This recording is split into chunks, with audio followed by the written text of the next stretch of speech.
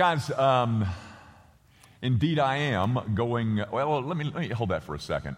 For about 9 months now, I have been leading you in something that I hope is a reminder that Christianity is a creedal religion. That is, it's not based on so much what we feel as it is what we believe together. A belief system that we share. We did this back in October and people just really responded. It's the Apostles' Creed. We do it once a month, but it's a reminder that we believe things and we believe them together. So I'm asking you to stand with me as we quote the Apostles' Creed together. It's not in your bulletin, but it's up on the screen so you can follow along with the screens. So here's what I'm doing. I'm asking you, brother and sister in Christ,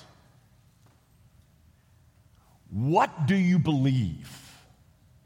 I believe in God the Father Almighty, maker of heaven and earth, and in Jesus Christ, his only Son, our Lord, who was conceived by the Holy Ghost, born of the Virgin Mary, suffered under Pontius Pilate, was crucified, dead, and buried. He descended into hell. The third day he rose again from the dead. He ascended into heaven and sits at the right hand of God the Father Almighty. From thence he shall come to judge the quick and the dead. I believe in the Holy Ghost, the Holy Catholic Church, the communion of saints, the forgiveness of sins, the resurrection of the body, and the life everlasting. Amen. Thank you, my brother and sister. That's what you believe. That's what we share together. Now, in terms of that term, the Holy Catholic Church, that's not the Roman Catholic Church. It's just a word that refers to the Catholicity of the Christian church, the globalness of the Christian church. Now, yes, Susie and I are leaving for 4 weeks. We're going back to Baku. And when I was invited to go to Baku, I didn't know where it was. And I bet you don't know where it is, or at least many of you. If you know where Iran is, then it's just north of Iran. It's the capital city of Azerbaijan, and Azerbaijan and Iran share a border on the south. Baku is the capital city. Because Azerbaijan is an oil-producing nation, British Petroleum, BP, has a big presence in Baku. And so there's a small international church. That means it speaks English. And it's populated really with Scots and Brits who are running British Petroleum. And so the government of Azerbaijan wants to keep British Petroleum happy and has allowed them to have a church. So every Sunday, for the next 4 Sundays, I'll be preaching in that church. There'll be 350 people or so there. And in the audience, we don't know who, there will be a government representative to make sure that I don't say anything against Islam, because Azerbaijan is a Muslim nation. But I get a chance to preach out of that 350, probably 100 of them will be there only to hear the English language spoken. They're not there to hear what I have to say or to hear me teach or anything. They just want to hear the English language spoken. But there'll be Azerbaijanis, there'll be Afghans, there'll be Russians, there'll be Uzbeks, there'll be Iranians, all in the congregation. It's really a marvelous privilege to be able to do it. Last year we saw a young Afghan couple come to know Jesus Christ, and we're hoping that God will allow us to see more of that this time. So I'm over there for 4 weeks preaching in that church. That's where we're going. That's what we'll be doing, and we'll, Lord willing, see you back here on July the 29th. Now, grab your Bibles and open it to the book of Jonah. As you know, we here at Grace Evan work through books. I'm convinced that that's the best way that you will get a balanced diet. It's not me that's balanced, but the Bible is, and if we go through it, then you will ultimately get balance. But because we're going through, books and chapters of the Bible, from time to time we run into things that are a little more difficult, such is the case this morning. Let me read it to you, and then I'll explain further. It's found in verse 10 of chapter 3, where we find, this is my whole text, one verse. When God saw what they did, how they turned from their evil way, God relented of the disaster that he had said he would do to them, and he did not do it. The grass withers and the flower fades, but the word of our God, this word, this endures forever. Guys, when we first started looking at chapter 3, I told you, I called it a spicy little chapter because I said there were so many things in there that were worthy of our consideration. Remember, we looked at verse 1 and talked about the word of the Lord coming to Jonah a second time, and we talked about grace that Sunday. And then last week, what I pointed out is the centrality of the word and the message, that the only thing that Jonah had a right to say in Nineveh was the message that God had given to him. We talked about that. And I said to you last week that I said next week we're going to look at his sermon, Jonah's sermon, which is contained in verse 4. And I've changed my mind. And here's why. We will look at that sermon, but it will require 2 Sundays to take a look at it. And I didn't want to preach part 1 this morning and then come back 5 weeks from now and preach part 2. Just felt like I would lose you. I lose you in a week, much less 5 weeks. So what I'm going to do is do this other thing that's in chapter 3 that seems to cause Christians a fair degree of indigestion. There is a thorny little theological issue that's contained in verse 10 of chapter 3 that troubles people when they come to it. And so what I want to do is try to take this elephant that's in the room, verse 10, and try to whittle it down to size just a bit. Now, guys, I know that when you hear me say something like thorny little theological issue, that some of you will immediately turn off and say, I'm really not interested in thorny little theological issues. I beg to differ. I believe you are interested. Oh, no, Dr. Young, I really don't care about all that stuff. All I want to know is how to hack it on Monday morning. Okay, well, then I have a question for you. How do you hack it?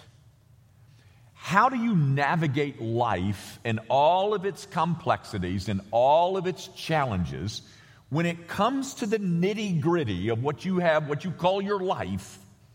How do you cope? Okay, I want to suggest this is how we do it. All of us. All of us. We are in a certain situation that is rather demanding. It's somewhat confusing and complex. I don't really know exactly what I should do, so here's what I do. I size up my situation, and I make a decision based on an internal belief system which guides me to what I hope will be a decent, good, biblical, godly decision. That's how we do it, guys. That's how the non-Christian world does it. They have an internal belief system too. And they make decisions based on their internal belief system. And so in reality, you must be interested in thorny little theological issues, because the question is, the God who exists, what is he like? Have we not been taught over the years, have we not been taught that God is immutable? That's a word that simply means he's unchangeable. That God is not fickle like me.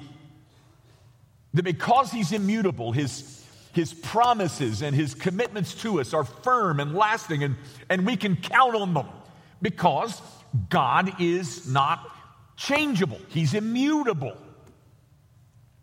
Were we not taught that? Well, I hope you were, because it's the truth. God is immutable. And then we come to a verse like this. Verse 10, chapter 3, the book of Jonah.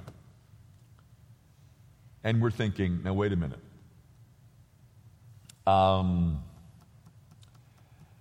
That doesn't seem to to fit in this whole immutability of God thing. And so there's a fair degree of heartburn among evangelicals about Jonah 3:10. So what I want to do is try and show you that there need be no heartburn and you can relax. Okay? Now, let me say in a word I hope which is pastorally kind, I can understand why we're often confused. There is so much out there like Joel Osteen who is telling the world that we're supposed to be healthy and wealthy all the time. Or then there's identity theology, or there's liberation theology. There's another theology called open theology, which basically says that God is up in heaven waiting to see what you will decide so that before he can make a decision himself. So he's just waiting to see what you do so that he'll know what to do next. You know, between Oprah and Joel Osteen, there's no wonder that we're confused. So what we want to try and do is figure this out in such a way that we know the God who exists and what he's like better. And I'm saying to you, if we can do that, that's a very practical issue. It will help us cope if we can remove the confusion and see clearly what's being said here. That's my challenge. Now, let me tell you real quickly before we get going. This is not the only place in the Old Testament where you see this idea of God relenting. You can find it a couple of times in Exodus 32. You can find it in Amos chapter 7. You can find it in the book of Jeremiah. The Old Testament is not embarrassed by telling us that God relented. Okay? Now that troubles us, but the Old Testament doesn't seem to be so troubled by it. So it's found several little places in the Old Testament. Now, that said, let's try to unravel it. The first thing that I want you to notice is really found in verse 2. I didn't read that this morning, but I didn't read it last week. The first thing that I want you to see is in verse 2 where it says, go to Nineveh, that great city. Now, Nineveh was an exceedingly great city, 3 days' journey in breadth. Folks, that's an important little factoid, and I'll show you why in just a minute. This is a city that's so big that it required a 3-day journey to get from one side to the other. It's a big city, a significant diplomatic center, a city where the pantheon of Greek gods had failed them and failed them miserably. So here's the point. How do you explain that one man with a 5-word sentence, a 5-word sermon, brought an entire city-state to repentance? And though we're not told this exactly, there is a hint in the text that it took him 1 day. So how do you explain massive numbers of conversions with one man preaching 1 day, a 5-word sermon in a great city the size of Nineveh, and it's converted? Folks, if Billy Graham were to have a crusade in a big city like this, he would have hundreds of workers to assist him.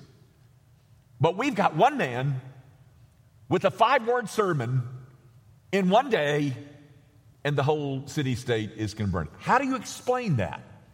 How do you explain the city streets lined with people to hear this nobody confront them with their sin? Do you explain that in purely human terms? I don't. Here's my explanation. So powerful is this God and his plan for that city that he needs only one man who will reach hundreds of thousands, and that one man has just gone through the digestive tract of a whale to get there. All of that done because God is so determined to bring Nineveh to himself. The winds of God's Spirit moving over that entire city in Nineveh, plus one man with a 5-word sermon, preaching it for one day, equals a converted nation. Guys, do you really believe that Jonah worked feverishly 24/7 while God looked on, wringing his hands and waiting to see just how Nineveh was going to respond? Or do you believe that God authored this? That God is behind the conversion of this city-state? And he uses the instrumentality of the prophetic office to accomplish it. Gang, the announcement of God's anger over sin and the certainty of doom spoken through the mouth of one of his prophets, in this case Jonah, is exactly how God always saves. May I say that again? The announcement of God's anger over sin and the certainty of doom spoken through the mouth of one of his prophets, in this case Jonah, that's how he always saves. Now, folks, the solution to all of your indigestion over this relenting word, the solution is found in a statement in the book of Jeremiah. I want you to thumb on over there or scroll on over there, or however you're going to get there. But if you can find Jeremiah 18, I think this will eliminate all the questions you've ever had. 2 verses out of Jeremiah 18. Are you there? Let me read those to you. Verses 7 and 8, Jeremiah 18. They read like this. If at any time I declare concerning a nation or a kingdom that I will pluck up and break down and destroy it, and if that nation concerning which I have spoken turns from its evil, I will relent of the disaster that I intended to do for it. Guys, did you see that? Did you listen as I read that? That's Nineveh. Gang, this is the heart of the prophetic message. All of them, not just Jonah, all of the prophets. This thing that goes on in Nineveh is nothing more than God fulfilling his promised word right here.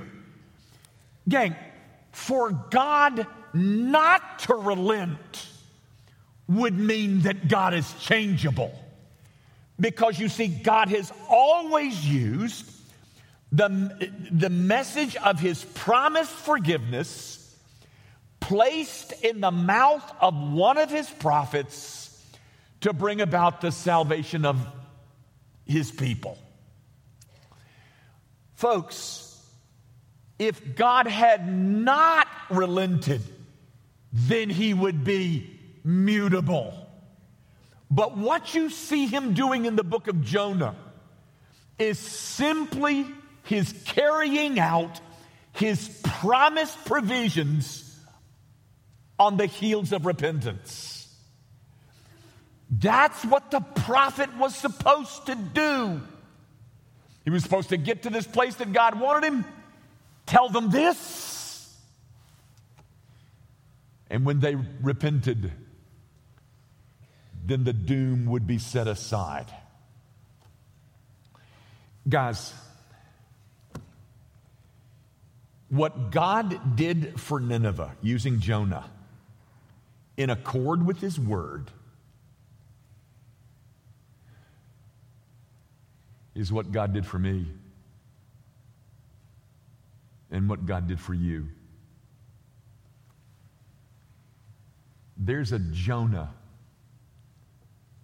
in all of our lives. In my life, it was a woman. We'll call her Jonahette. Her name was Virginia Schmidt. The statement of doom is never the final word. If doom was God's fixed purpose, then why did he send Jonah over there in the first place? What you see taking place in Nineveh is simply the fulfillment of his promise found in Jeremiah chapter 18, verses 7 and 8. For him not to have done so would mean that he was not faithful to his promises. Now, guys, here's the good news in this story that unfolds in Nineveh. Guilt. The guilt brought on by my own sin is not a cul-de-sac.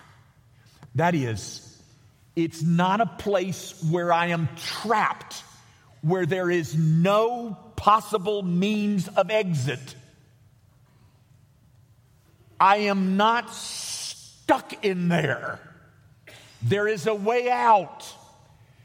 God always issues threats with the possibility of repentance. You who think you are stuck because of your drugs or your alcohol or the affair or the porn, folks, there is a way out of there. And the route out is called repentance. Your sin, as bad as it is, and mine, has not driven us into a place where we are stuck without any hope of getting out. There's a path out. And the path out is called repentance.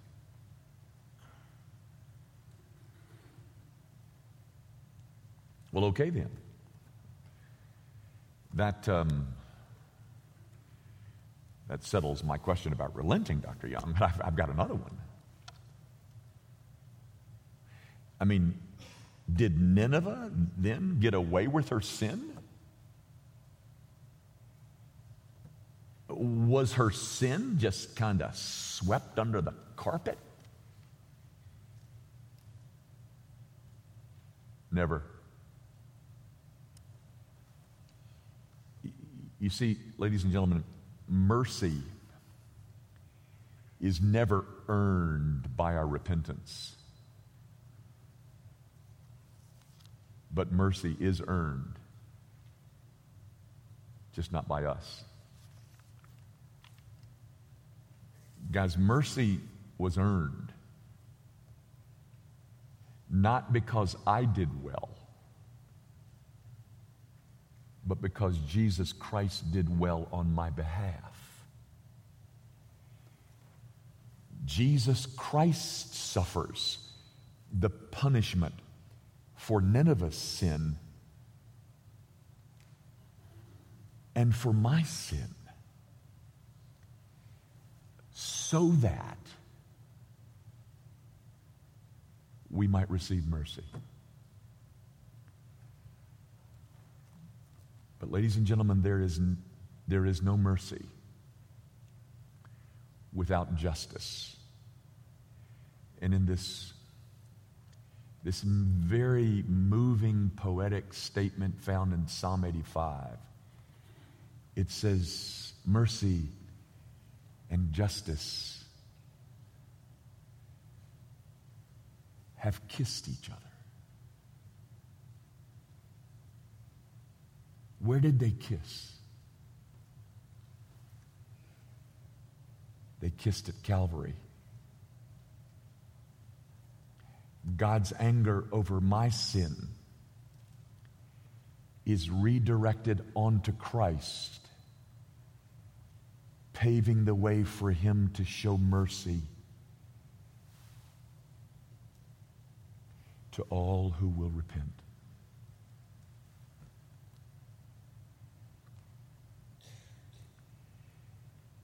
You know, guys, one of the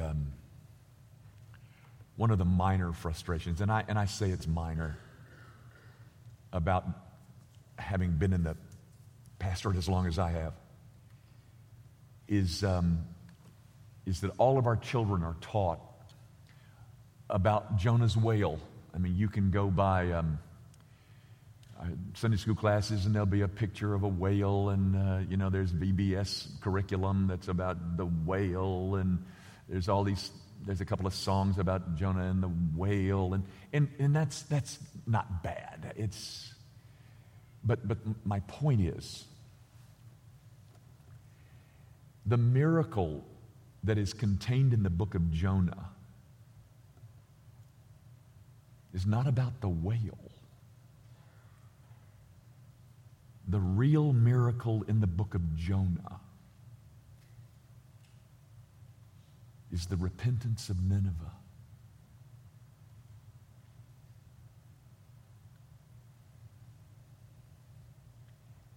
And my friends, those of you who sit here this morning, those of you who sit here and who belong to Christ,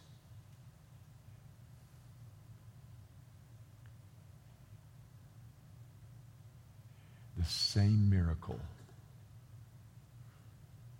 has occurred to you.